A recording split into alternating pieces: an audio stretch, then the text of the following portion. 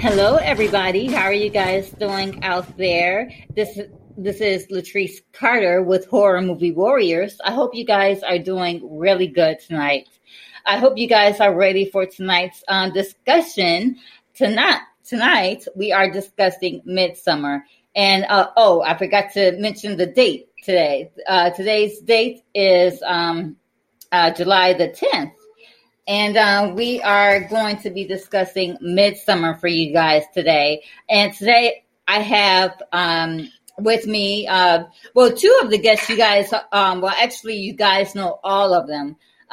Nathan has been with me numerous times, and his wife Amanda is here with us tonight. Say hi, guys. Hello. Hello.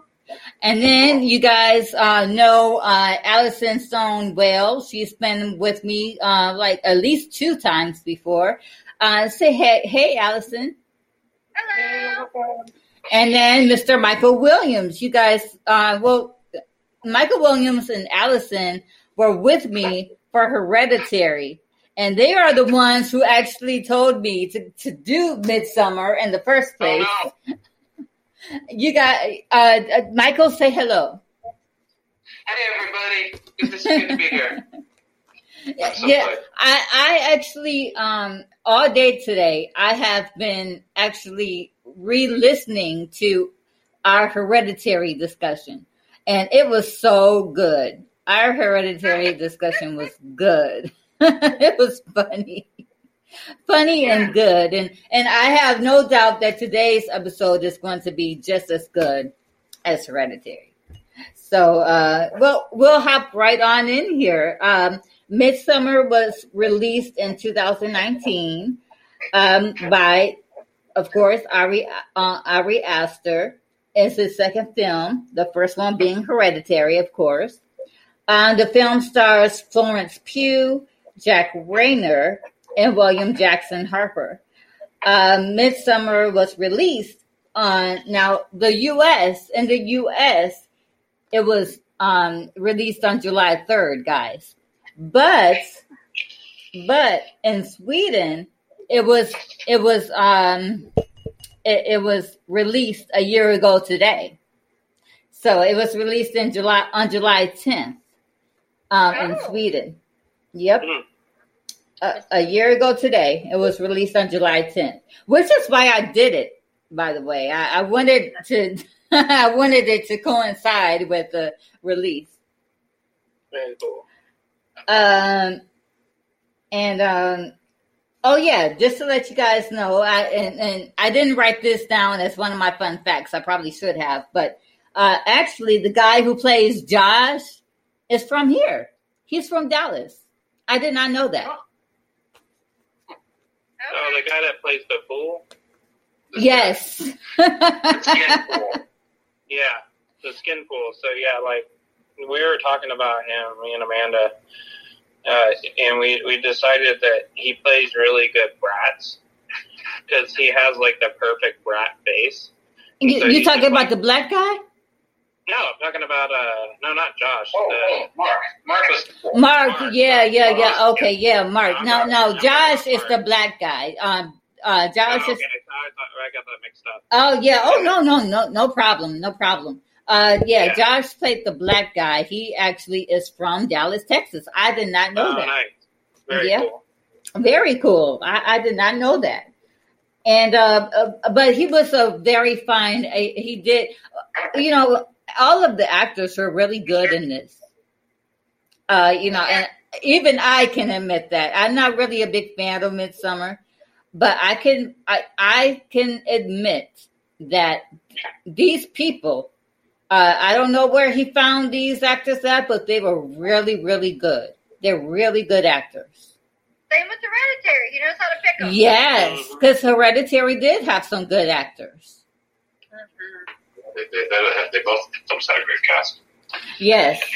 Yeah, they did. One of the crazy things with Florence Pugh is, I can't remember which one she filmed first, but she she filmed Midsomar and Little Women back to back with no. Michael was laughing. Like, I think she went and filmed Little Women and then immediately went straight into Midsomar like the next day. Right? Crazy, Yeah, because Little Women, you know, and that is, different. you know, that's what good actors do. You know, Yeah, they. I mean, it's pretty Yeah. intense though, going from like high emotion into like a romance. Right. Right, because I think she, Think of I all the- forget which the one she emotional played. energy. Drama too. What's that, Amanda? Huh? Oh, that What was did you say, Allyson. Allyson? Oh, I said you could say that Midsommar was a romance drama as well. Breakup movie. At its core, that's what it is. Well, let's hope. Yeah, well, I will say this. You're not, it's a horror movie, but it's very subtle because you don't really know that you're watching a horror movie until something happens. Yeah. Well, there's nothing really subtle about jumping from 100 feet up and landing on a rock and landing on your leg. Yeah, that was pretty darn scary. What was that, Michael? One of the web pages I was looking at yesterday actually Aster admitted that Midsommar was a breakup movie. That the idea for the movie happened while he was having a breakup. He was breaking up with this girlfriend when he wrote it, and a lot of it, yeah. Oh yeah, I did read that. Yep. Because One of he, my I think the cinematography on top of it too. Most horror movies are dark and shadowy and things creeping in the corners. Daylight terror. Yeah, and this Right. couldn't be brighter and shinier and happier. It's cinematography, flowers. Juxtaposition. One of my favorite things is all the symbolism in this movie. It's just Right. drenched in symbolism. Like, if you know what to look for, it's in every nook and cranny in this Everything. movie. Like, This everything. director does his research for sure. Yeah, Mhm. definitely. and you Should could definitely tell talk about that that. he loves what he does. You could tell, you know, you could tell when a director is very for his actors and very for the movie. And that's what gets you, you know, that's actually what gets you as the audience, you know, that's what gets you, what's the word I'm trying to look for? That's what gets you involved in the movie, you know, Like, when the yeah. director can do that, you know. And you know, I'm not a big fan of Ari Aster or his movies, but I have to admit that his direction, you know, is spot on. He's probably one of the most well-versed filmmakers out there right now, just as far as the amount of preparation and research he does. Oh, and the yeah. amount of time he spends doing all that. oh yeah, I mean, especially if you consider Midsommar is even more elaborately detailed than even Hereditary was. Because, I mean, they did so much research on the murals and the runes and the clothing and just everything. The flowers, the Flowers, yeah. right. The shapes of things. I have things, never the been shapes so of the- scared of flowers in all my life. Right. Or like even the shape of the communal table where they all ate was in the shape of a room. Yeah. Was in the shape of a what? They like decoded some of those runes, and they were such a big part of the story. Oh I yeah. have them written in my notes. Amanda knows a lot about that stuff. What Yeah, they mean, because each character on their outfits had the rune sewed into their outfits that specified like the journey that they were going on in that movie. That's how deliberate it was. So, in my kind of daily life, that's part of what I do is ruins.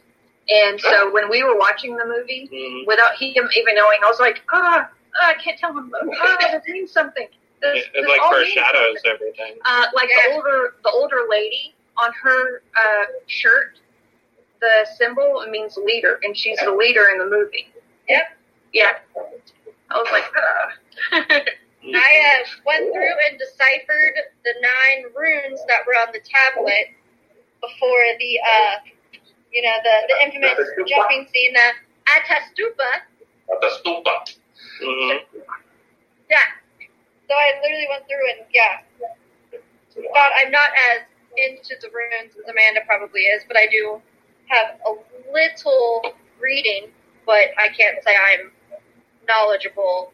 I would have to look it up in that range, but I've definitely done some reading. But yeah, I looked up the 9 runes on that where she wiped her hands and actually got the spell that's supposed to mean. Mm-hmm. Yeah, exactly. All right, guys. Well, I'll hop on into the questions here. Now, my first question is, who is your favorite character? And Allyson, we'll go on to you for this one. Who is your favorite character in Midsommar? Danny! Danny for the win! Mm-hmm. The whole time, she is the only character, first off, that doesn't show, besides her own trauma and grief, she does not have any sort of negativity. She is kind, gentle, forgiving. She goes with the flow. Everyone else in that movie that you see has some sort of negative tone or idea or background or intent to them, and she is the only one that doesn't. And plus, how can you not be a female that was once 15 that cannot empathize with that need to be accepted and loved? Like how she... as a woman... She's like, oh, well, I didn't remind him. I'm like, girl, you do not have to remind him about your birthday. But you can kind of empathize with just, being a female, and even, most of that comes from me being a teenager, but just that need for acceptance and love. And then, and with her suffering, the pain that she suffered, even though I hadn't gone through, suicide like that, but every woman I think every girl has had a guy who has broken her heart, who has, she was second best, to say the least. Followed every single bit of him because she just wanted that acceptance. Yep. For whatever reason, I can't explain it. Exactly.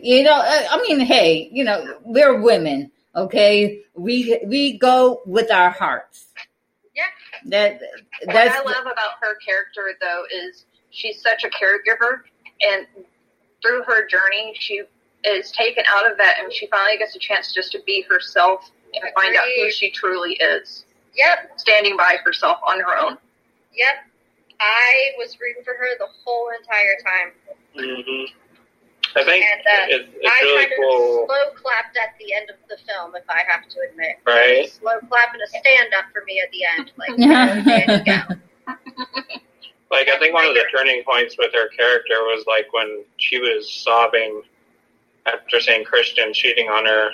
And they're all sobbing. And they're all start crying with her. And, like, there's a moment where you can see the light go off on her head where she realizes she's finally with, she has a new family and they care so deeply for her. They empathize with her so much that they're actually suffer with her. And, I mean, it's technically a cult, so I'm not, anti-ancient religion, anti-pagan, but this, some of it could be taken that maybe some of the people are disingenuous, maybe, in this. Maybe Pell, because they did get people wrapped into things. But even with that being said, I think that she needed that empathy. She needed that acceptance. So even if it was disingenuous, it's still just so necessary for her growth to have the people just feel what she was feeling and go along with her, because that's what she wanted the whole time anyway from her boyfriend and her friends. Mm-hmm. And her family. She took care of her sister the whole time. At the beginning of the movie, it talks about how she was always there taking care of her sister and picking up after her sister. Mm-hmm. Yep. Right. And she was taking care of others and not being taken care of herself, and she got the opposite of that. Yep. Right. And it seemed to me like she had the same kind of mental thing that her sister had, right? Did she have the same kind of mental? I think maybe depression. Yeah, but hers had trauma, though.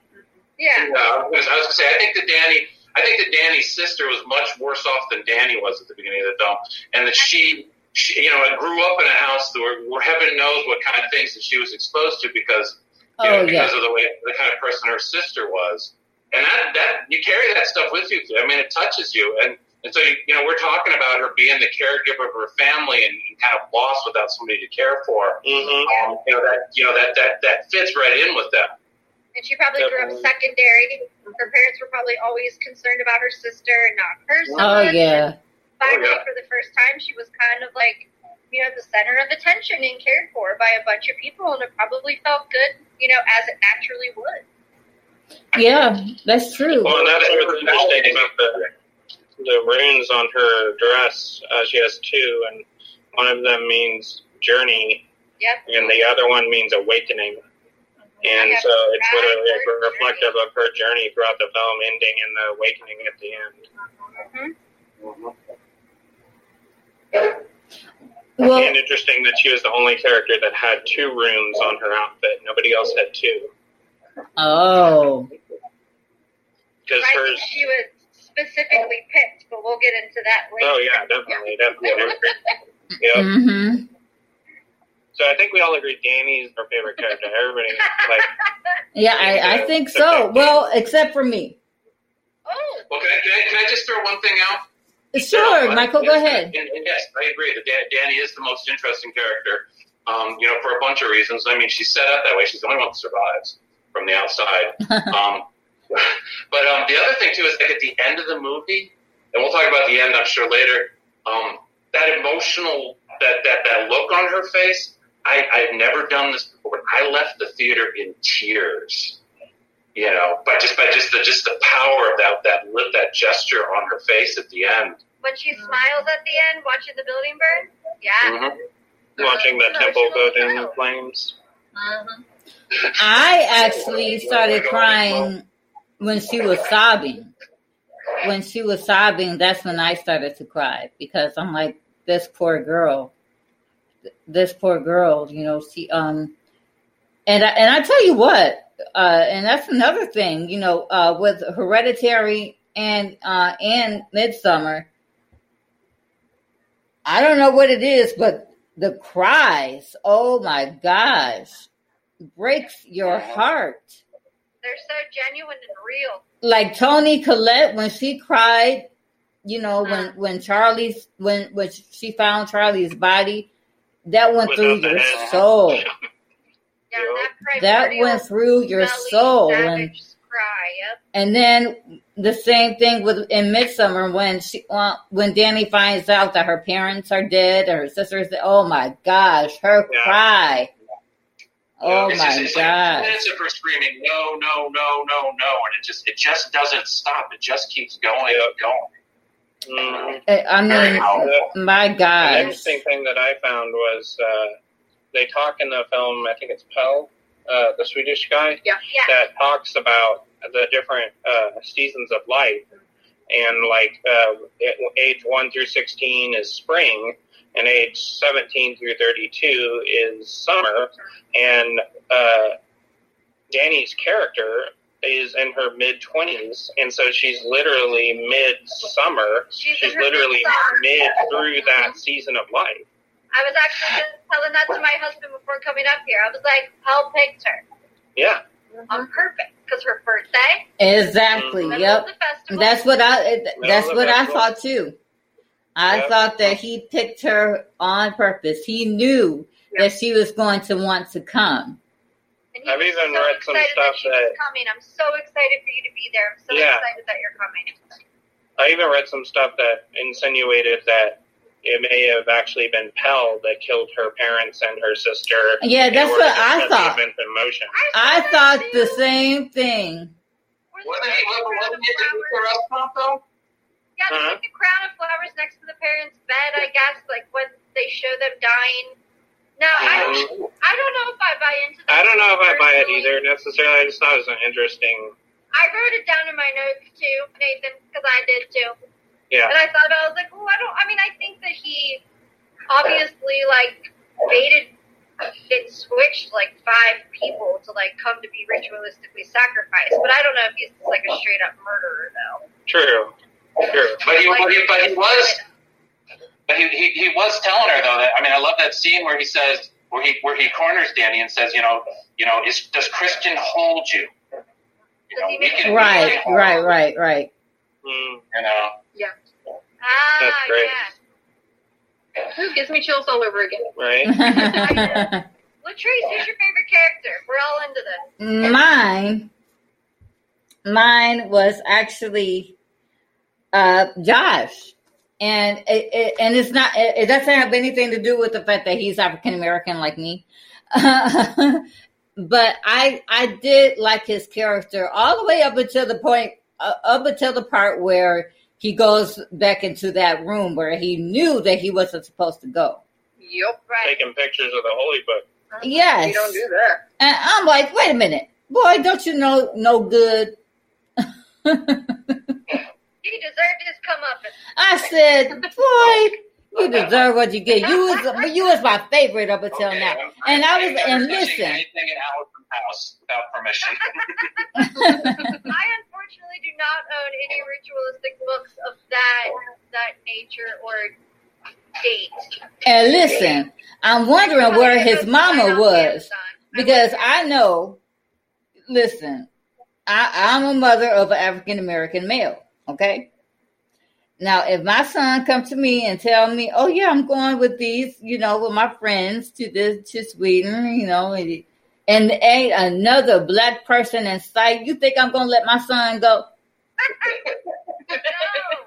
I'm going to go with these crazy white people to an all-white country, and we're going to have a good old time. You think I'm going to let my son go? You sadly, I mean, I love y'all. Don't get me wrong, y'all. That sounds like a mistake. I'm just saying, okay? It's scary, though. Can you get my dog? Okay, good, because he's trying to work something out over here, and he's making an awful lot of chiming in. He has opinions. Right. Yeah. Hey, I love dogs, so hey, I'm cool with it. I am cool with it. Yeah. But yes, Josh was my favorite character up until the point where he wasn't anymore. Then would you switch to Danny? Well, actually, I mean, I did like Danny. Don't get me wrong, because I sympathized with her. I mean, like I said, you can't. I mean, we're women. Women just basically knows. I mean, I know how it feels to, to kind of be a little bit clingy. You know what I'm saying? Been there, done that, and and as you grow up, you be like, oh, well, I don't have to be this clingy. But when you're in it, when you're that age, and you just, like you said, Allyson, you want that love and acceptance, like that part where she's grabbing Christian's hand. It was before they went to wherever they went. To Sweden. That's where they went. It was before they went to Sweden. And she was like, no, Christian, don't go. Oh, it was when he told her that they were going. And you know what, I'm just going to leave. Christian said, I'm just going to leave. He had one foot out the door anyway. And she was like, no, don't leave. I just want to talk about this. Let's just talk about this. I was that girl. So, I know, that, I could sympathize with her. But it's interesting. Right. But because 40-year-old me knows better, I'm looking at her like, girl, you don't have any self-esteem. You're better than that. Run. That's right. The scene that you're talking about, Latrice, where she's grabbing her hand, don't go. Actually, right behind her is this painting of a bear and a little blonde-haired girl. Yeah, I saw that. The blonde-haired girl has a ring of flowers. A crown of flowers. Yeah, crown of flowers. Staring down the bear. Yeah, she's kissing the bear. Yeah, I saw that. And the title of that poster is something like "Little Girl Saying Goodnight to the Poor Bear." Mm-hmm. Yeah. Yeah. You know, and Or a little bear. Down the artist of that painting. John Bauer. Jack Bauer's awesome, though. Yes. Yep, John Bauer. He's a Swedish artist. So, All right. Now, my second question is, who is your least favorite character? And I think we all know. I think we all gonna have some of us might have a different answer, but Nathan and Amanda, who was your least favorite character? You want to say it in unison? The fool. Mark. So, I mean, obviously Christian would be like, he's like the worst, but at the same time, like Christian, I felt like was letting himself be led on by Mark. Mark was the one that kept telling him break up. With her, dead weight, she's dead weight, she's baggage. We can't, go impregnate all these Swedish chicks if you bring her along. And like Mark was constantly badgering him, and it's Christian's fault for letting it affect him, but Mark was kind of he was the devil on his shoulder that was constantly whispering in his ear, was like definitely the catalyst. So the reason that I hate Mark so much is there's the scene where they have the sacred tree where they put all the ashes of their loved one that passed away, and he just pees on it. Like like it's nothing, Like nothing. Woods right behind the tree. Go back to the woods. Right, it's so sacred. Like, oh my God, I want to sprinkle it. Well, and then when they tell him what he's doing, he just keeps peeing. Like he doesn't even turn his body to direct the pee somewhere else. Right. He just keeps peeing on the tree. What he says, and it's so perfect that to reason to hate this guy is he's like I'm just peeing. It's all about him. It has nothing to do with what anybody else is experiencing. Right. He's the center of the universe. He's just emptying his bladder. What are you getting so upset about? And given an American equivalent of this would be like going over to someone's house and opening their urn and taking a leak into their urn. Oh, right, exactly. What's wrong? I'm just going to the bathroom. Well, I think it's also just a real example of what I find is a prevalent toxic mindset. That I don't know about where you guys live, but I see it here in Georgia all the time, where people just fail to accept anybody else's experience as valid, and with it getting hit over the head with this, with the coronavirus, wearing masks, right? Like it's a big deal. Nobody in Georgia believes that the coronavirus, so they don't wear masks. That's how it is here in Texas too, kind of. Well, yeah. Thankfully, our governor finally decided to tell everyone that they had to wear a mask, but he's for all the people that are like, my freedom, my precious freedom. Can you believe that? Donald Trump as Dr. Evil, Brian Kemp, our governor, would be mini-me. Nice. I think Ohio is very 50-50. We have a Republican governor who I did not vote for, but surprisingly did a pretty good job, I gotta say. We were in the news and everything over how great of a job. But now it's very split 50-50. But selfish mindset, self-centered mindset. Mm-hmm. Also, Mark not caring about anyone else's culture and belief system, too. Right? Just he showed such a cold indifference to it. He all didn't their even ceremonies, all their practices, he just literally pissed on it. Yeah, he did. That was definitely metaphorical to just his general attitude the entire time. So craziness. Mark. And Michael, who was your least favorite character? Oh man, I just got done dumping on him, Mark, because he's just, I can't help but feel like it really. Well, I just said it a minute ago, so just to sum it up, it's it's like a real toxic part of our culture that we refuse to admit that anybody else has a valid point of view. And just like Mark. And for God's sake, you're an anthropologist. You're working on a PhD in anthropology. You're supposed to understand that cultures are different. Right. Like all cultures are different. Well, and even within cultures, just the difference between different belief systems and life philosophies amongst different people. Mark just doesn't strike me as the kind of person that really cares at all about any of that. About anything, actually. Yeah, about anything but himself, and or telling his friend what he thinks he should do. Right. Yeah. Like bossing him around. Right, yeah. I mean, he basically thinks that his opinion is like the only valid opinion, and so he just like espouses it whenever he can. Yeah, he's like that guy in the group that feels like it's his job to tell the truth that nobody wants to say. Like really, orange is not your color. You know, I'm just letting you know. You know, I'm not. I just realized you're wearing orange. I'm sorry.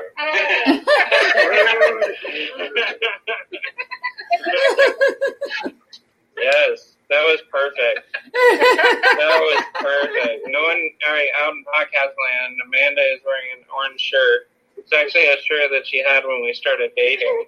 So that's really She's fun. rocking it, by the way. It's sleeveless. You can see her tattoos. It looks really good. It looks very comfy and cool. Yes. Love it. Slow clap for Amanda now, too. Yes, Right. And Allyson, who is your least favorite character? Or do I even have to ask? Christian. I can't stand him. He was a coward, a liar, he had no spine. He didn't stick up for her, didn't stick up for himself. He's like an absolute Philistine, who I guess they all really were except her. And Josh wasn't a Philistine. He cared about the culture.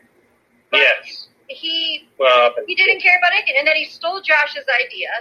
Yeah. You know, went and said, I'm going to do my thesis on this now. Like, that's convenient. You know, like everything about him.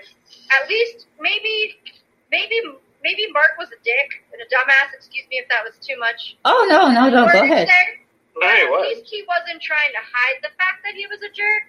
Christian came under, like, the subtlety that he was this good guy and then was just undercutting the entire time and dragging her along and, you know, leading her and dragging her and making her think that there was a future, something was there. Yeah.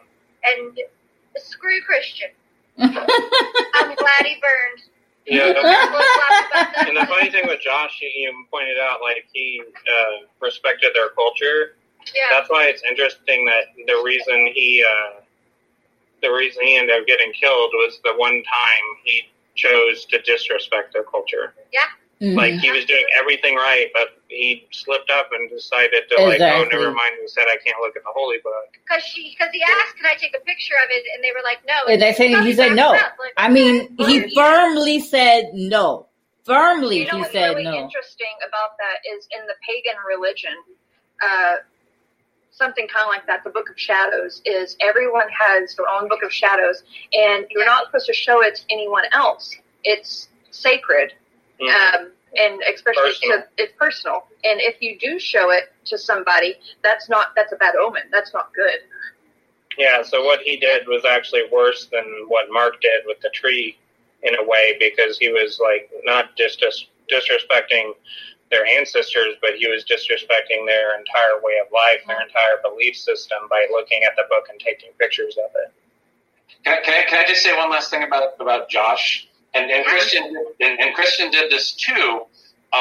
Was the way that they tried to learn about the community, but they were very separate from it. Whereas like, they didn't try to empathize. They didn't, and empathy is a real big word. That we're going to talk about later, I'm certain. But like, those guys, they just wanted to observe and they wanted to write their PhDs on it and be brilliant. But then when you see Danny, she's like talking to them. She's holding the baby in her lap. I mean, it's a very different engagement with the Harga. Yeah, she showed more of a genuine respect. She was the only one that showed genuine respect and wanting to learn about their culture, and definitely. I just think of the scene when she goes into the kitchen and like starts to like help them cook the food, and they put the apron on her, and she doesn't even question it. She just jumps like, okay, right. That's what we do. Because she's finding the process of finding a new family, and she's seeing how much they care. And you remember how happy she was? like, she's at the end. She's like kicking the door shut with the oven door shut with her foot, and twirling around and bouncing around. I paid attention to that too. She was like getting real natural with it. Yeah. But also, I think the reason that she fit in so well and didn't even think about it when they put the apron on her is going back to her being the caregiver. Mm-hmm. That's a role that she would naturally step into, of helping and taking care of the food. Because natural nurturer. Yeah, natural nurturer. Yep. Definitely. Well, I think that is true, but I also, and we don't have, okay, I'm just going to say this.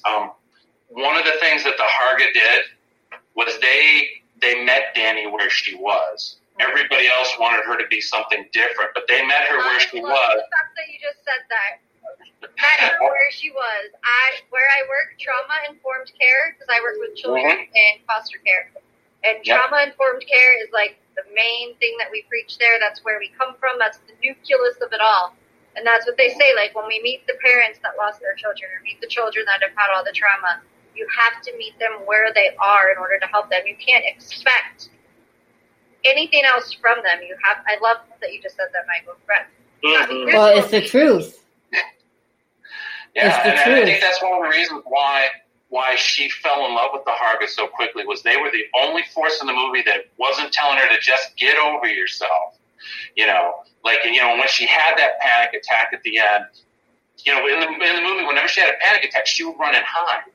But like the Harga followed her, and they pulled her out of that bed, and they showed her how to synchronize her breath with them, and then they all screamed together, and they all cried together. That's how family's supposed to be. Well, that's how the whole community was. Right, which is why it was so perfect for her, because she finally got what she needed. Well, what she needed, and I'd almost say like what she deserved after all she'd been through. She deserved to have a family that, for once, cared for her. Oh yeah, when she suffered, would suffer with her, and when she was happy, would be happy with her. Yeah, but there was still a price that she paid. Yeah. Oh yeah, most definitely. There's definitely trauma bonds. Like she took a trauma bond with one person and just transferred the trauma bond on to the next person. But dare I say, the Hargan are a healthier trauma bond. They're mass murderers. They practice incest sex rituals. For the greater good of the people in the harvest. Yeah, and the incest was because they had to create that guy that had like the oracle. The oracle. It's not selfish reasons. Yes. It's for the greater good of the community. Everybody puts pubic hair in their meat pies, right? Who doesn't? Oh my God. Okay, this conversation just took a turn. Story about all that symbolism and what that means. Really interesting. We'll get to that part. Yeah. It just took a total turn. I'm doing my notes. I have a whole section that's titled pubic hair. Oh, ew. Yes. Pubic hair section in my notes. Yes. Ew. All right. Well, my least favorite character. Okay. All right. Okay. So I kind of thought about Christian being my least favorite character. Why not? Because he was a total douche. Yes. But loud and proud, Latrice. Loud and proud. He was a douche. And Mark was also a douche. Skadoosh.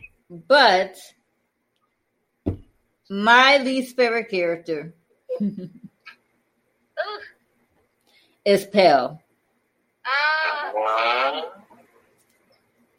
Pell was very sneaky. Pell was very sneaky. He knew that Danny very well could be the May Queen. He knew that going in. Mm-hmm. And not only did he know that, he knew that he was sacrificing each and every one of those friends. Now, see, Josh's mama would have known. He should have called his mom before he went to Sweden. That's right. Yeah. Everybody go call your mom. Yep. And, I mean, weren't they they were such jerks? They were easy to sacrifice. Unworthy. And worthy of it.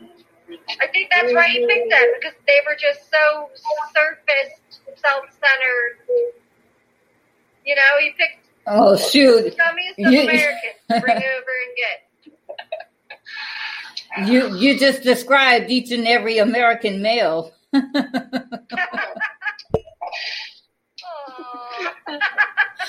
Sorry, Nathan and Michael. No offense. I didn't hear you. You were breaking up.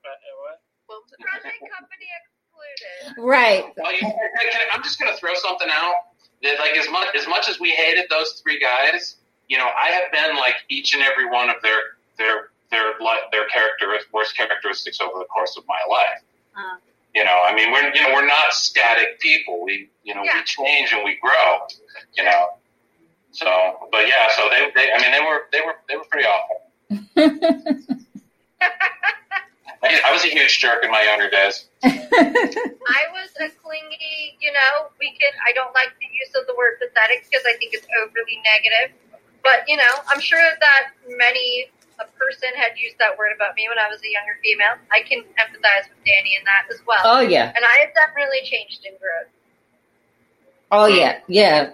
That, like we said earlier, my 40-year-old self looks at Danny's like mid-20 something self, and it's like, girl, run, get the heck out of that relationship. You could tell that he is not really that into you.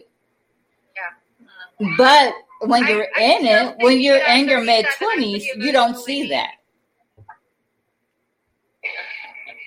What's that? All right. Oh, okay. Now here's a good question. What is your favorite part of Midsommar? Allyson, we'll go with you first. So what was your favorite part of Midsommar? Do I have to choose one, or can I choose three? Hey. I'll make them very quick. Look. I can't choose one. Tell them all. Quickly. I'll be real fast. So my first favorite part was the Atastupa. I know it's a ritual suicide, but that was the first part in the movie when you're like, oh, shit's about to go down. This is oh, yeah. Well, that's what I was talking about. It's a very subtle, scary movie until something happens. And that was the something that happened. I was like, oh, my gosh. Okay, so, this is going to be a scary movie. Well, it's a scary movie because of all the existential dread, I would say. The whole movie is just filled with existential dread for everyone except maybe Danny. Yeah, it's the emotion that gets you, because you just know I think... It's psychological.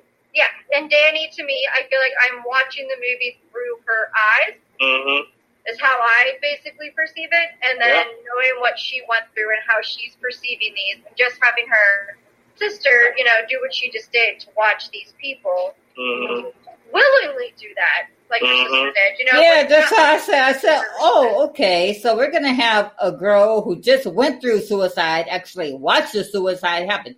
That's what we're doing today. Okay. But I almost think as she goes into this family, maybe it'll almost, and take this with a grain of salt, become cathartic. Because the way that they see it, it's positive. It's not a negative. Right. It's a self-sacrifice, and it's seen as, the 9 runes. If you don't, like I said, I promise I said this would go quick. The 9 runes on the thing where they cut their hands and they rub the blood and stone. All those runes mean gift, growth, journey, justice, self-sacrifice, shield, secrets. To them, it's moving on. It's a happy thing. So maybe she'd be able to change the thought process to all to almost maybe the viewing of it be cathartic later on in her life. But that scene to me was the first here we go. And well, the interesting thing is that not necessarily the method, but the means of the ritualistic suicide. When reaching a certain age, you can no longer take care of yourself. That's actually based in true fact. The way that they did it isn't necessarily the way it was always done, but as far as like ancient pagan ritual, it doesn't seem to be in Sweden though. It was mostly Germanic to what I've. Yeah, he did include a lot of Germanic and even Norse or Viking influences in the movie. Because the one symbol, the upward arrow, Tiwas, which was Christian symbol. Christian symbol. Mm-hmm. And that's the symbol for Tyr, the Norse god, who stuck his hand in the mouth. I can't remember the other god. Who knew he was what were you saying the head meant, babe? Yeah, I can't remember the other god, but he knew he was going to get bit, but he did it anyway, so that's self-sacrifice. Yeah. No, it meant justice. Justice. Like justice was going to be served to him. Yeah. Christian symbol. Both sides have say justice, self-sacrifice. Mm-hmm. Yep. Yeah, and it's interchangeable, I guess, depending on which country you're in. Which he does get sacrificed, not necessarily of his own desire, but justice is definitely served. Yes, definitely. All right, so my second one. Yes. My second one kind of blended. So I love the maypole dance. I think it's beautiful. I think the whole scene, the outfits, the colors, the flowers, and Ari Aster does a fantastic job of making a trip come in. Because when they're sitting at that table and they're about to eat dinner, and the table and the food is literally undulating and dancing and growing and shrinking, but it's so subtle that if you weren't paying attention, some people may not have noticed it. I'm like, this man has done some mushrooms in his life, and you can tell.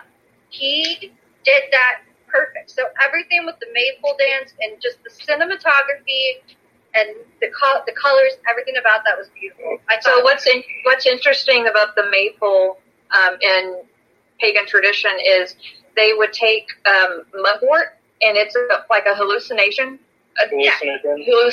herb, and then they would dance around the maypole as a fertility thing to have fertility and abundance.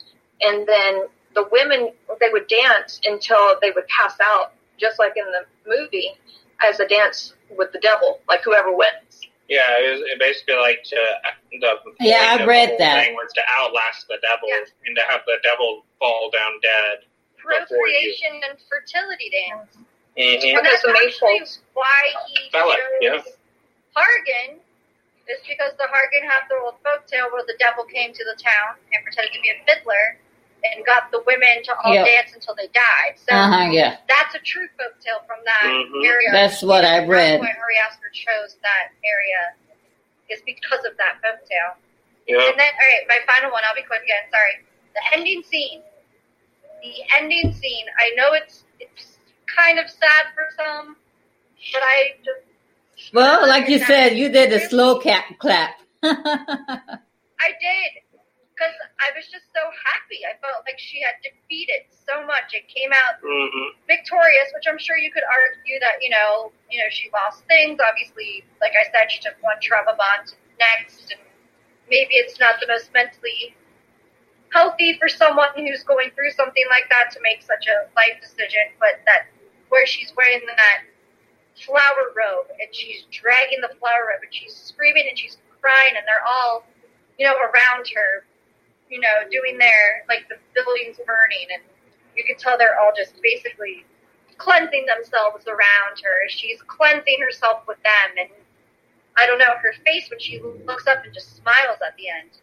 Mm-hmm.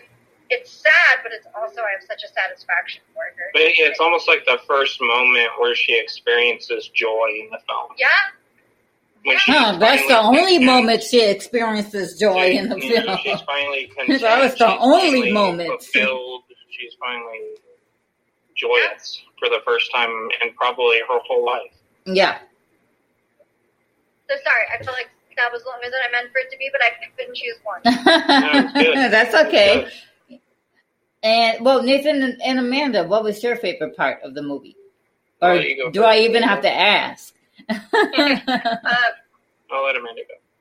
One of my favorite parts, or just a character in general, the redheaded girl, what's her name? Maya. I like all the one that seduces. Yeah, the one that seduces Christian. I like all of the symbolism surrounding her. I do too. Because with the pubic hair and the meat pie and the meat pie and the drink, That's all actually a pagan spell that is still used to this day to attract your love and put a spell on your loved one to get a guy to love you and fall for you. Mm-hmm. So, very realistic. Yeah, I just love that whole scene because I'm like, yeah, they actually brought something real to like real life. Like there it is. Even something that we're not even just talking about folklore, but we're talking about just pagan practice in general, and even to this day. So that is very, very fascinating. Yeah, I like her character. Yeah. I don't know if I have it's hard to pick just one favorite. Like, obviously, all the gore and everything else was, like, amazing for me. I'm a real gore hound, so... Oh, the guy upside down with the... Yeah, the guy, like, the Londoner that they, like, eviscerated, they, like, cut him open, and then, like, you could see his liver and his ribs and everything, but he was still breathing. Yeah, so, like, that sequence was really cool, because it was actually, apparently, Ari Aster did research on Viking torture techniques, and that was actually one of... I can't remember what it was called. It had a specific name, but it was a specific Viking torture technique. It's in my notes. Hold on. Yeah, what's the name of that again? It's like eagle something? Yeah, eagle's wings. Eagle's wings. Yeah, that's what it was. I read up about that too. Yeah, and so that was... Blood Eagle? Blood Eagle. Blood Eagle. Yeah, it's called Blood Eagle. So that, I just love the attention to... history and practices and things that was put into that. Obviously, the ritualistic suicide, that dude, like, lands feet first, and then they have to, like, smash him to death with a big mallet. Like, that's pretty rough. But it's, like, you've never seen anything like that, and so it's, like, so unique and cool, I think, when a new horror movie can bring something original that's shocking that you actually haven't seen before. Oh, yeah. And that's exactly what Midsommar did. For that to happen, so that's pretty cool. And just like the overall message of the film and just all the pagan symbolism and everything is just so fascinating and interesting. Also, there's another scene that if you go back and like watch it really closely, when she's on the platform and they're carrying her, behind her in the trees is a face, and it's actually her mother's face with the tube in her mouth. You can see it like taped to her mouth, and you can see the eyes like that was in that first shot in the tube coming out. In the trees, right behind her. Oh my god, I never noticed that. Yeah. It's pretty. It's just like kind of texturized into the trees. Mm-hmm. Gosh, this is why I love Ari so much. Look what he does. Yeah, I mean, this film, I'd say even more than Hereditary, is just like, you could write like a dissertation on this film. Like, I feel like I did. This film is just so elaborate, right? Michael holds up his like 5 pages of notes. Yeah, same here. It's like sloppy notes. 11. All over the place. Yeah. I believe it. Yeah. Michael, what about you? What's your favorite? Yes. What is your favorite part? Well, I don't have anything to add that hasn't already been talked about. The scene where they jump off the cliff because of its emotional impact, but also when the man misses the target, he's still alive. And I didn't realize this until I watched it last week. Everybody bursts into screaming. And that's like the first time you see that village-wide empathy that we see later when Danny has her panic attack. They talk about everything as a community. What was that, Nathan? Oh, just saying the communal empathy and sympathy that they all share. Yes, and that was. At first, you're like, why are they screaming? And then you realize, like, later that they were screaming because he was screaming. Yeah, and I love the scene, and I love that scene where they breathe with Danny. They help her through her panic attack, but also that final image of her looking at the temple burning. Wow, and smiling. Yeah, powerful, very powerful. Latrice, what do you got? Well, I have My favorite parts. Oops. Oh, Uh-oh. there we go. We're in a rave again. Here I am. Let me see. Trying to hold this phone up. Okay. Oh. Okay. Can you guys see me? Yes. Okay. Okay. Now my guests can see me, but my listeners can't see me. So okay. My favorite part is actually I actually have two actually, and you know I'm not really big into this movie at all, but my favorite part was actually, and it was only because I thought it was hilarious, was when Danny had told all of them that she was going to Sweden too. And the look on Mark's face. Just, yes. That's what he gets. What a douche. To steal a word from Latrice. To steal the word from Latrice. Mark is such a douche. He deserves that. That was priceless, man. We could probably do an hour on how much Mark is a douche. Yes. The look on his face, it was priceless. I was like, oh my gosh. If you could see his face right now, it was just like, what? She's going with us for real? For real? We're going to impregnate all the Swedish girls that she comes. They tried to. Oh wow! But my second favorite part is actually when she was cooking with them. That they you know when she started cooking with them, you know yeah, I did like that part, you know, because you know I mean I don't know. It's subtle, but it's so nice. It just right. It's really the first time when there's like a big positive connection between her and the and the people. Yeah. Now I do have a question though. Now, and this is another reason why I don't like Pell. It's because it was kind of like he was giving Christian permission to have sex with Maya. Did you guys catch that? That was a pimp. I mean, that was his job. Go out and bring in the new blood and to hook his sister up with the because you know he actually told Christian, he's like, she can have sex now. And I'm like, why are you telling this boy this? And I said, oh, okay, yeah, I get why. Because that was predestined for Christian. But at the same time, like I feel like it's not as much Pell's fault as Christian's like total amoral behavior. Like he just like he went into it because it felt good, and like he didn't care what it would do to Danny. He didn't even think about what it would do to Danny. Danny's like ritual. She had just gotten made queen. They were eating the feast. Right. It's all about Danny. A douche. He probably was like jealous and was like, oh well. Well, that's what I'm saying. He was just so amoral. I didn't want her to come anyway. Now she's like the highlight of the evening. Well, I'm gonna go bang this redhead in this bar and watch me. Even though but and even in that, I mean, how could he? I mean, I have no idea how he could even do it with her with all these crazy naked women around. I'm like, oh my God. Before he went in to do that, they gave him like a hallucinogen that he inhaled.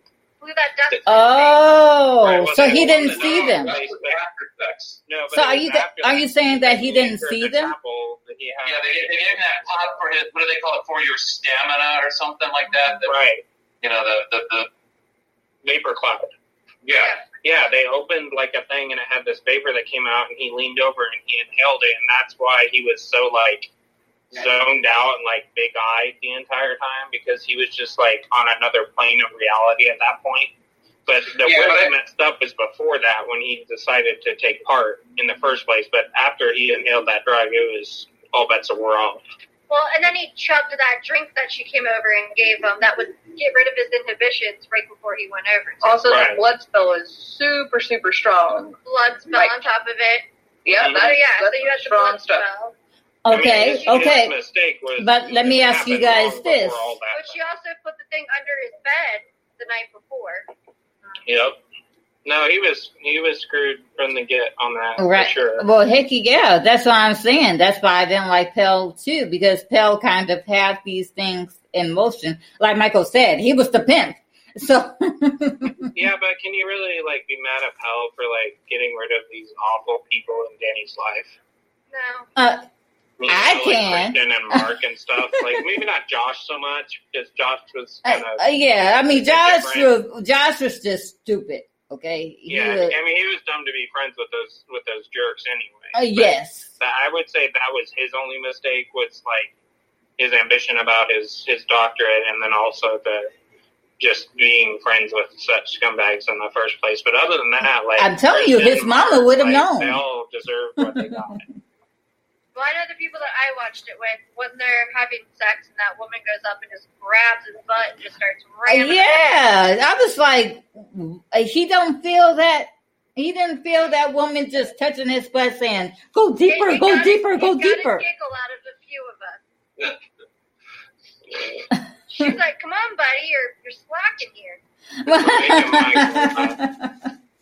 Now they did that because they had wanted Maya to get pregnant, right? Right. That was the goal. Yeah, okay. Oh, okay. Because they don't want, they try not to have too much inbreeding because that's safe for our oracle. So they have to. Right. It was mainly for the oracle. Exactly. Yeah. So they have to bring people in from outside. Yep.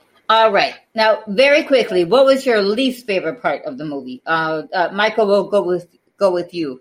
What was your least favorite part? Golly, I have to say, I have a lot of appreciation for this movie. I can't really think if there was anything that stuck out in my head as a sour note or anything. One of the things that, it kind of makes it's kind of frustrating that I've like watched it like 5 or 6 times at the point. I'm still like, oh, I've never seen that before. But I think that's more of a comment on my quality as a film watcher than as the film itself. I think it's an amazing movie. I mean, I can't think of a level that it didn't touch me on. Well, I'll tell you my least favorite part. My least favorite part is when Josh gets killed. Like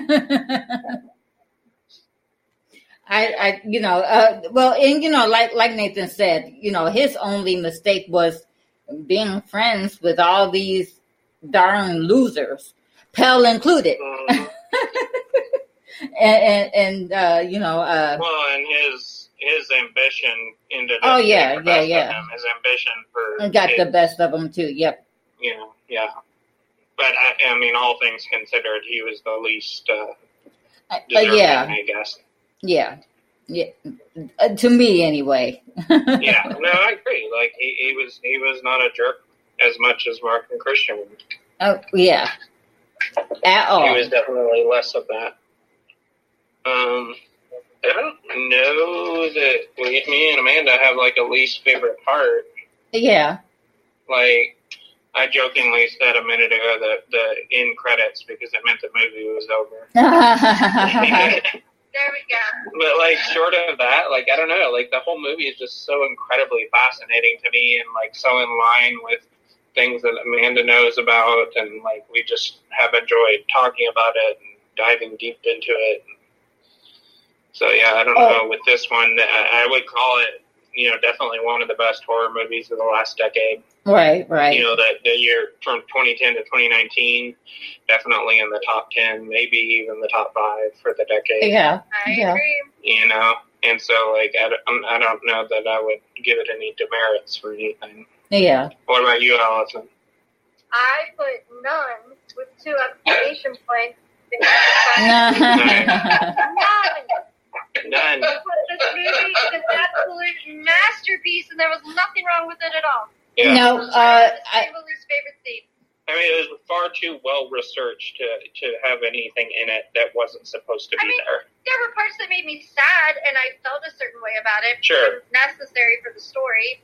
So I can't say that I have sad scenes, but I don't have a least favorite scene. Yeah, definitely, I agree. Right. Yeah. Now, I must say though, I as much as I hated seeing Josh go, I did somehow. I mean, I thought that it was very unique that we saw his leg out of the ground. Yep. Also in runes. Well, the way they killed him off, I thought that was pretty neat. Can I point something I like out that the too? guy that killed Josh was, when he did that, he was wearing Mark's face. Yeah, that's what I was about to bring up. So it was the guy that had actually yelled at Mark for being on their ancestral tree. Oh, And so Okay.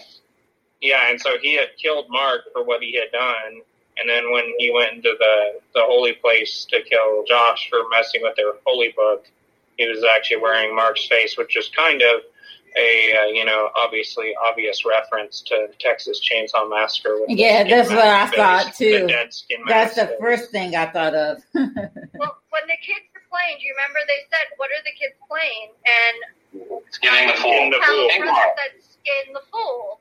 And then they skin Mark's face, and then at the end, when they bring him in with the dummy, he has a jester hat on when they go to burn him in the sacrifice. Yeah, they moved the face over to the mannequin. So they literally skinned the fool. Mm-hmm. Hey, do you think that when he had that jester hat on, did he look like Payman? Probably. Reference, definitely. Probably. And the number 9, I realize, shows up a lot too, because it's 90 days or 90 years. Every 90 years. And then, there's the 9 worlds in Norse culture. And then the rune before they jump has its blocks of 9 runes that they rub on before they jump. So I noticed number 9 comes up a lot. Yeah. It's definitely a sacred research in that culture and that stuff that Ari does. There's 9 victims too. Yeah. Oh yeah. There sure was. There was 9 victims. Yeah. 9 victims sacrificed. 9 runes on the stone that the old people did their blood on. Yep. 90 years, 9 days. Yeah, but then so Norse culture, right? There's 9 worlds in the Norse culture. So interesting thing. And this is kind of jumping ahead on probably what Latrice was asking next, but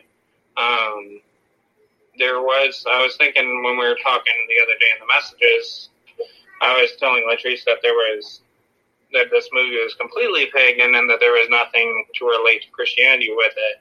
And I was actually corrected when I did some research and I found out that the pagan ritual of Midsomar and everything eventually was somewhat adopted in the Christian culture to be a celebration of the birth of John the Baptist.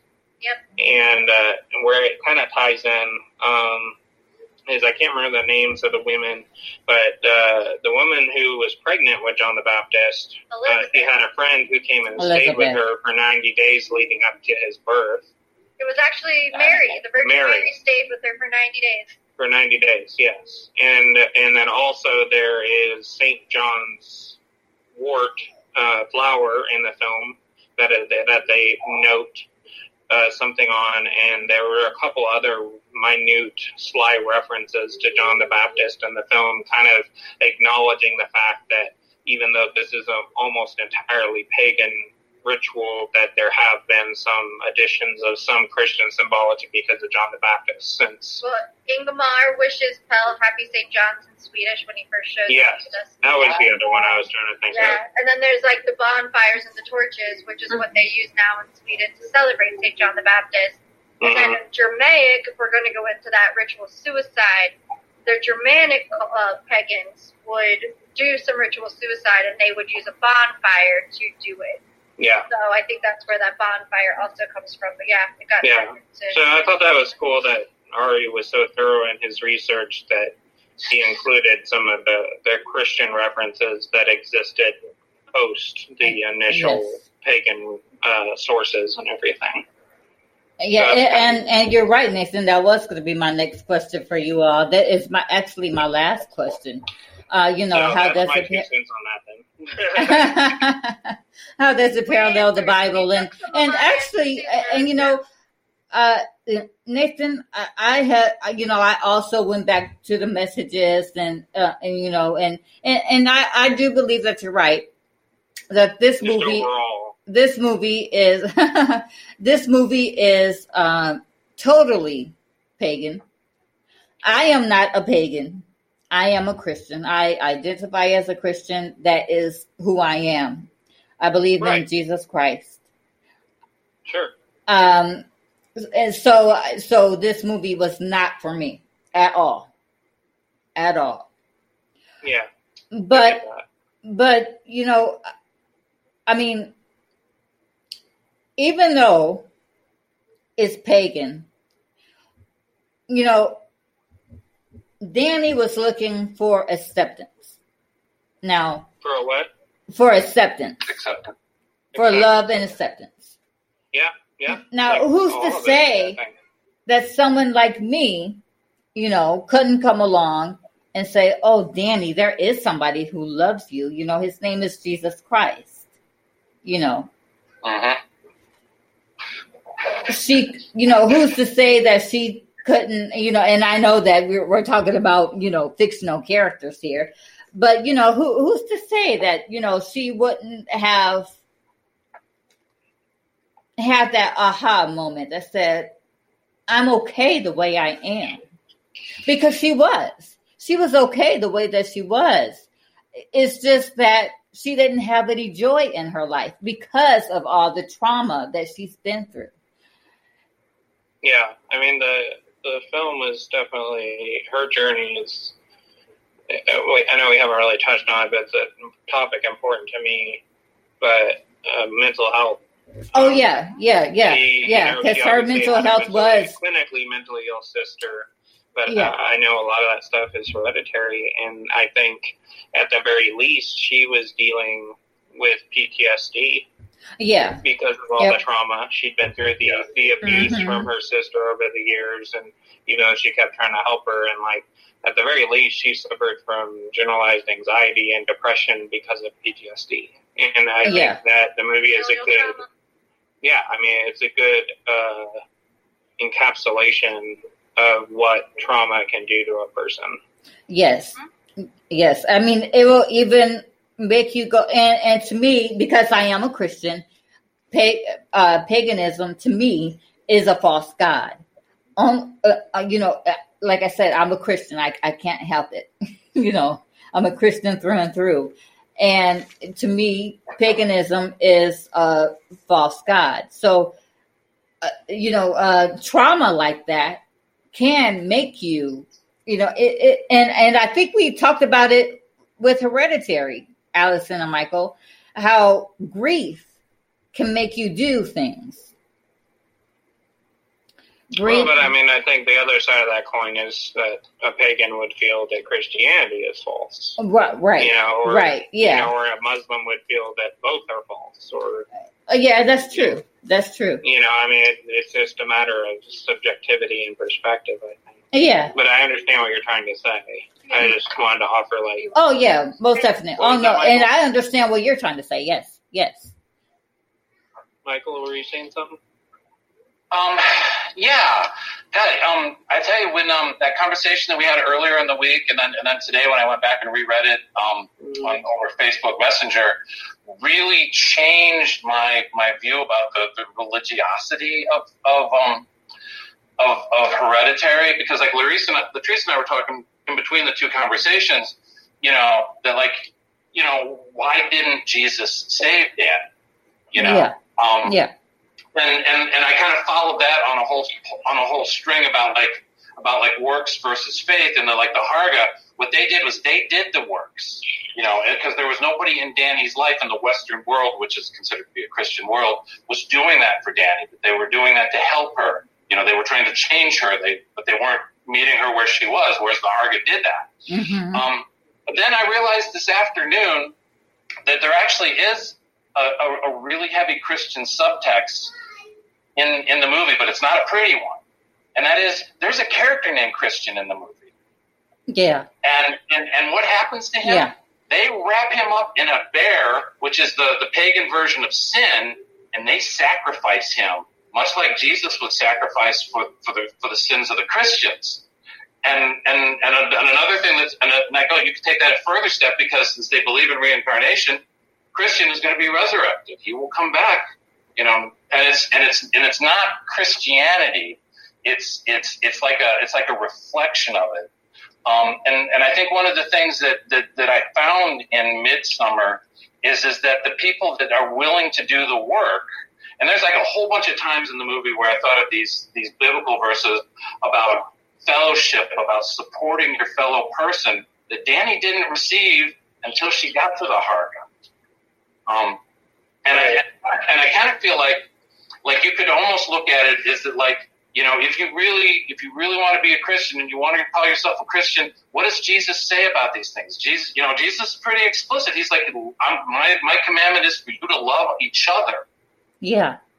That's what the Harga did, though. And that's what the Harga did. And, going into the thing that Latrice was saying, I think in the text chat earlier, is that because the Harga, they're not Christians. They've got their own deal going. And I think they're pretty evil people. I mean, yeah, they work together as a community, but they don't play well with the other people. Yeah. Like you don't want to be friends with the people in the Harga. Well, and you don't want to be their friends if you've got some sort of evil or negative ulterior motive. Because Danny didn't have that ulterior motive, and she wasn't killed because she wasn't evil. My beliefs definitely probably lean more towards Nathan and Amanda. I don't really claim any religion, but it would probably lean more towards that way. And I think that with the Hargan, and what Ari Aster said is that he took hundreds of different, groups of pagans throughout history and took, out of these 100 groups, took thousands of ideas, and then took these thousands of ideas and then turned them into like the worst, evil, self-centered possible way that he could take them. So what you're seeing isn't some subtext, and some things are, inspired by pagans, old ancient rituals. But what he did is he took them and he made them very negative on purpose, where like the true actual rituals, most people are not going to openly practice dark magic and hurtful magic towards people because, everything in thrice. So you're not going to go that route because everything in thrice. So he basically took all those ideas and then turned them into a horror movie. So what you see was a very extreme, evil example of what actually would really happen in the community. At the end of the day, it was a cult that took pagan ideals and ran with them. It wasn't actually a pagan group. Yeah. Well, so, I mean, like I said, based in paganism, but I think a lot of it was a lot more evil, I guess, is not a good word that I would normally choose, but for lack of a better word in my mind right now, my experience with all of it has not been self-sacrifice, tying people in bear suits, burning them in buildings. It's always more for the greater good of you, the greater good of the people around you, the greater good for your neighborhood, your home. So flowers, harvests, feasts, growth. So I haven't ever. I've known Latrice through Nathan for a while, and I've never really talked about it. I don't really talk about it ever because I'm very closed in. But I'm actually a Wiccan. I'm a pagan Wiccan. Mm-hmm. And we are so accepting and so loving. We don't believe in hurting people. We don't believe in, we have the rule in Wicca that if harm's done, do as you will. And then no harm's done. Yeah, no harm's done, do as you will. And then also the 3 times rule, whatever you put out, you will get back 3 times. Hence the thrice. That's and I think in Hollywood a lot, we're misconstrued as evil or devil worshipping or just these awful people when in fact we're not. Well, and it's kind of ironic because pagans don't believe in the devil, so being I think accused of being a worshiper of something they don't even believe exists is pretty Well, silly. they run with the horned god of Wiccan and Pagan, and they imagine that's the devil, when really it's just symbology of nature. It's Right. actually the devil. When you see that, Right. it's not the devil. It's symbology. Yeah. Right. And it's not evil. It's literally antlers of a deer that people misconstrue into the goat of the devil. Yes. I hope I didn't. But by your guys' response, I'm thinking like, oh shit, did I just kick the hornet's nest? I was just talking about the world in the movie. No. Yeah. I grew up in a Christian home. Yeah. So, I love theology, and I will discuss it for hours. Yeah. But yeah, I mean, growing up, we both found our own reasons to have a problem with Christian theology. But I still have a lot of, we still have a lot of Christian friends. Yeah. Latrice included, and we love all of you. Yeah. Oh, yeah. And so, and I love you guys. certainly know my Bible and everything from growing up and everything. And, but, we've found answers elsewhere. And, a movie like Midsommar is fascinating because of all the paganistic things. Oh, well, yeah, because it talks to who you guys are, Yeah. One of the reasons why like I said, they call it being in the broom closet, but one of the reasons why I actually said something is I know people listen to your podcast, Latrice, are Christian, and I just wanted to put that out there, that we're not devil worshippers. We're not evil people. You could see one of us and not even know that you just walked past a Wiccan or witch. Yeah, I mean, Amanda, we've been married for almost 10 years, and she's one of the sweetest person I've ever known. And so I could tell that. I love Amanda. Yeah, Amanda, I told Nathan, I'm like, I love Amanda. The most harmful thing you'll see is me digging in the dirt and planting a tree. One of the things that I was actually writing in the group chat before the phone call was this is the third time tonight I've said it, is that I believe that God, whatever it is, speaks to each of us where we're at. I know I keep coming back to that, but I keep thinking about, I'm a recovering alcoholic. And a very big part of my recovery is that I had to come up with a concept of God that worked for me. So that was like the first time in my life I was able to create my religious worldview. And the way I did that was, I said, it's like, okay, I don't know what you are, but I need your help. And going forward, if there's something you want me to do, or there's something you need me to know, it's your responsibility to tell me. And I have to tell you, it's been over 7 years, and my higher power has never failed me. As long as I'm willing to do that work and to look for him or it. Right. Well, my higher power is Jesus Christ. I love Jesus. He has done a lot for me.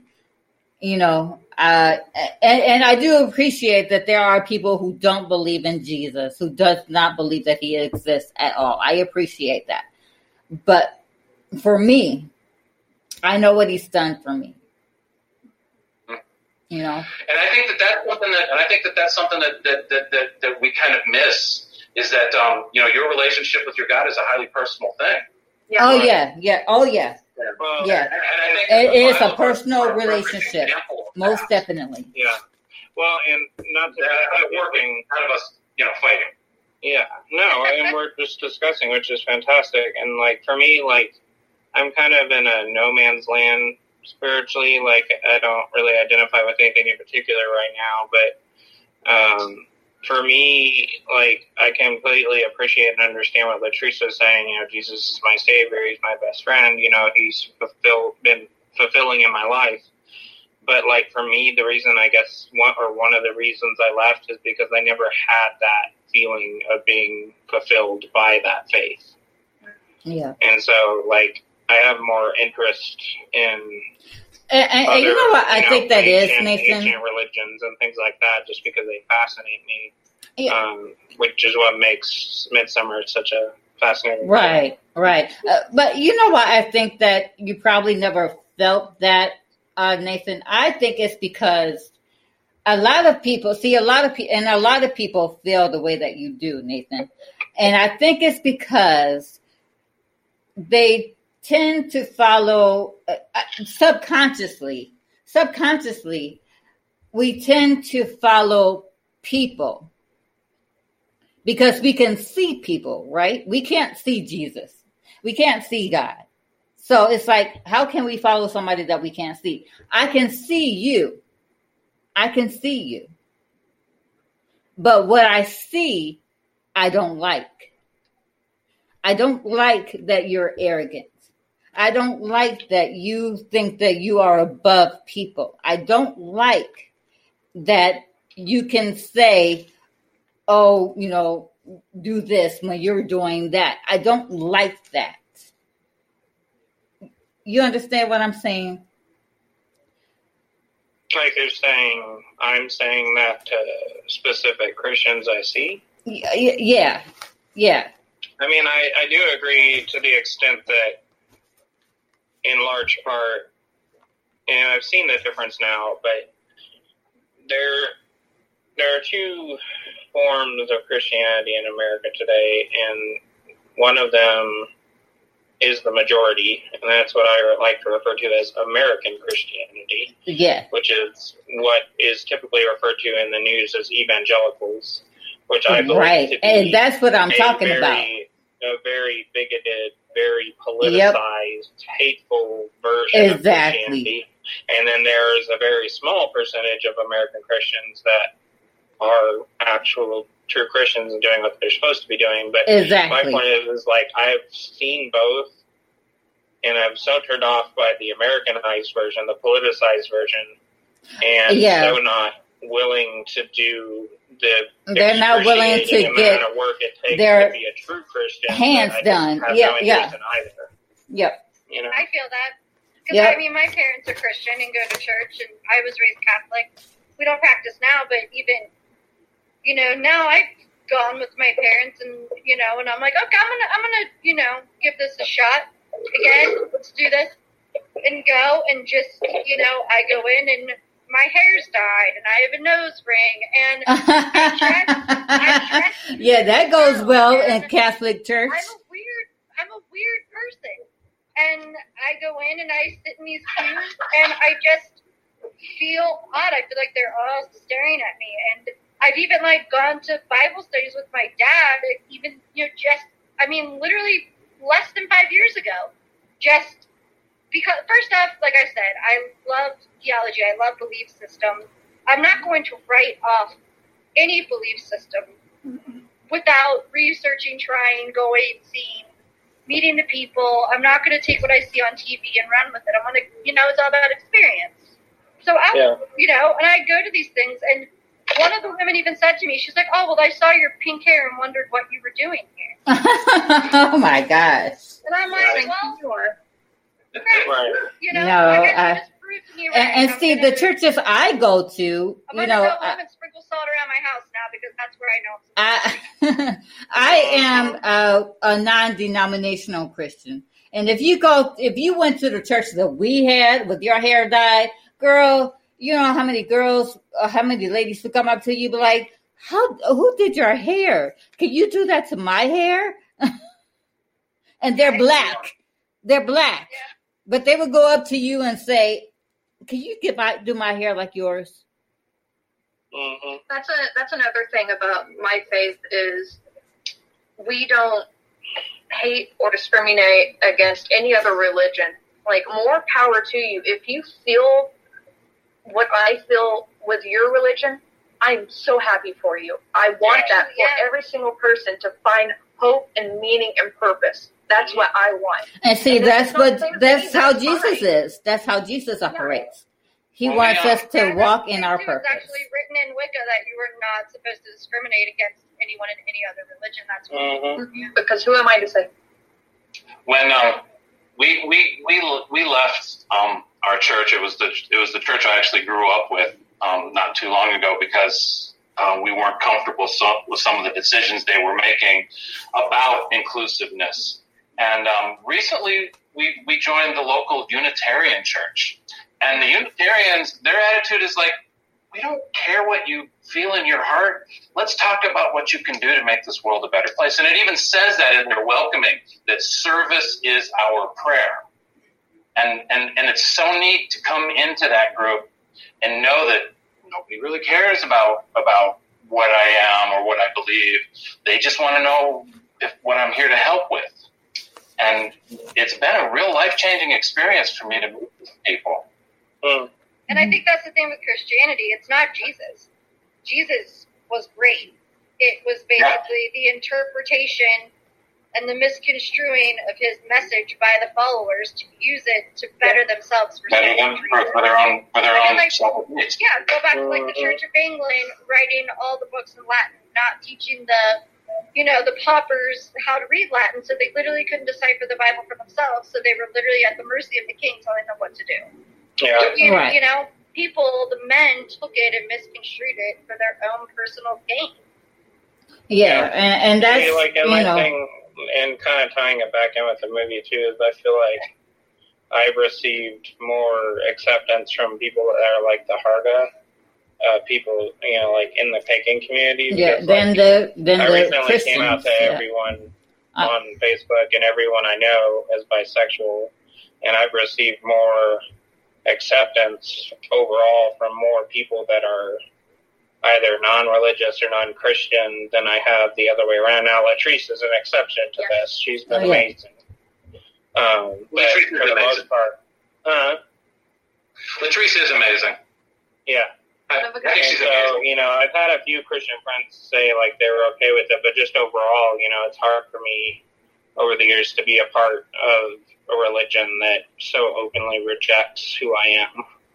And so, I see more, and that's where I relate it back to the movie. I feel like I'd be the Danny character that, like, gets something out of the Harga that I haven't been able to get out of anywhere else, the way I was raised and stuff. And so, which is basically what happened with Danny in the film, was she got something from the Harga that she hadn't gotten from her own family or the world she lived in prior to coming there. Right. And so I relate to that, and I relate to her character in that because of that part of my life. Right. Well, guys, I don't have any more questions, but I do have some fun facts. I have 5 of them. Now, it's already 9:37, so I'm going to just do 2 fun facts, okay? Fun fact number 1 is apparently the original script was even more gruesome. The initial screenplay had Christian finding the bodies of both Josh and Simon in the chicken coop, not just Simon. Josh would have been Josh would have been chained to a fence with his liver hanging out of his body, covered in chicken feed, being pecked at by the chickens. That's awesome. I would love to see that. There would have been a jump scare that revealed he was still alive as he suddenly gasped for air. Instead of having his, and I think this is for Simon, instead of having his still inhaling lungs hanging out of his back, Simon was supposed to be hung by his heels.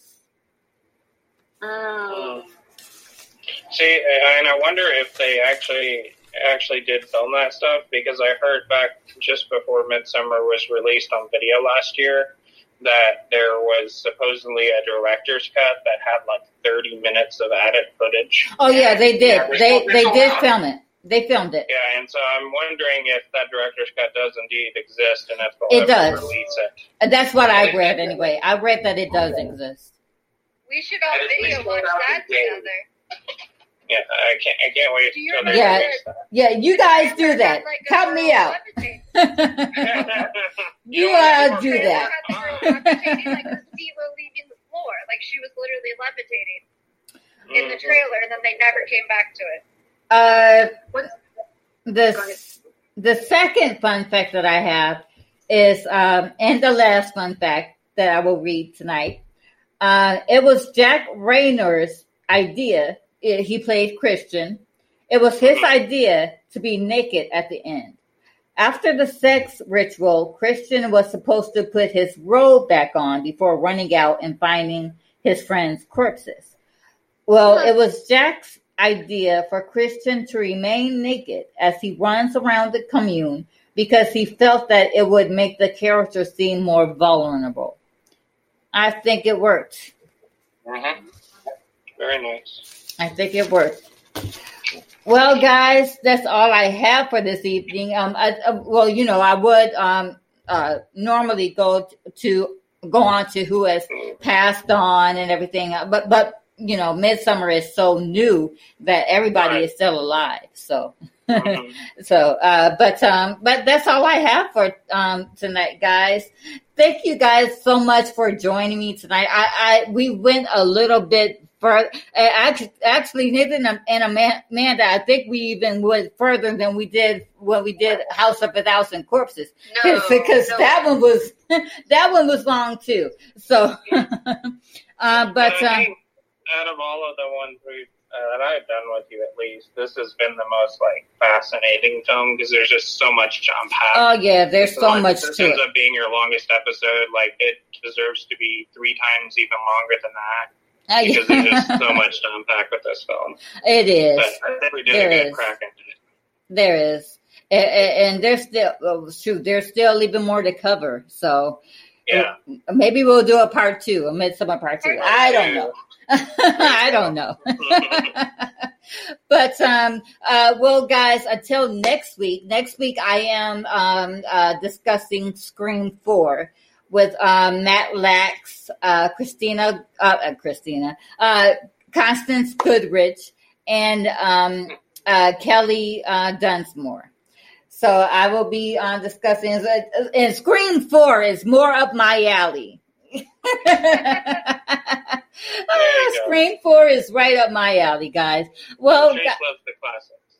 I love the classics. Yes, people. I love that people know me already. You guys know that I love the classics. I love that. You're more of a Nightmare on Elm Street speed, Yes, yes. I love my slashers. You guys can have all this cult stuff. We want the existential dread and the elaborate set pieces. Yes. Have you seen Scream Queen documentary about Nightmare on Elm Street 2? No, but I am going to watch it. I'm going to go on YouTube and watch it. It's really good. It's so good. Yep, I am going to watch it because I love Nightmare on Elm Street. It's one of my favorites. Can't help it. Definitely. Yep. Well, guys, this has been Latrice Carter, Nathan and Amanda Dilla. I love you guys. Michael Williams, I love you too. And Allyson Stonewell, I love you too. You guys have got to come back on. As a matter of fact, Nathan, I think you're on the 7. Yeah, on the 24th. Yes. Yeah. You're on that episode. I can't wait for that episode. Films of all time, so I will love discussing that. Yes, I can't wait for that one either. And that'll be a neat discussion to hear. I haven't seen that movie in forever. Oh yeah. Thank you for having me on. It was nice to meet you. Thank you. Yes. And Latrice, I always enjoy our conversations. Yes, sir. Michael, I love you so much. I love you so much. I love you. Well, guys, I will talk to you guys later. And to all my listeners, until next week, this has been Latrice Carter, Nathan and Amanda Dilla, Michael Williams, and Allyson Stonewell. And we'll see you guys later. Bye, guys.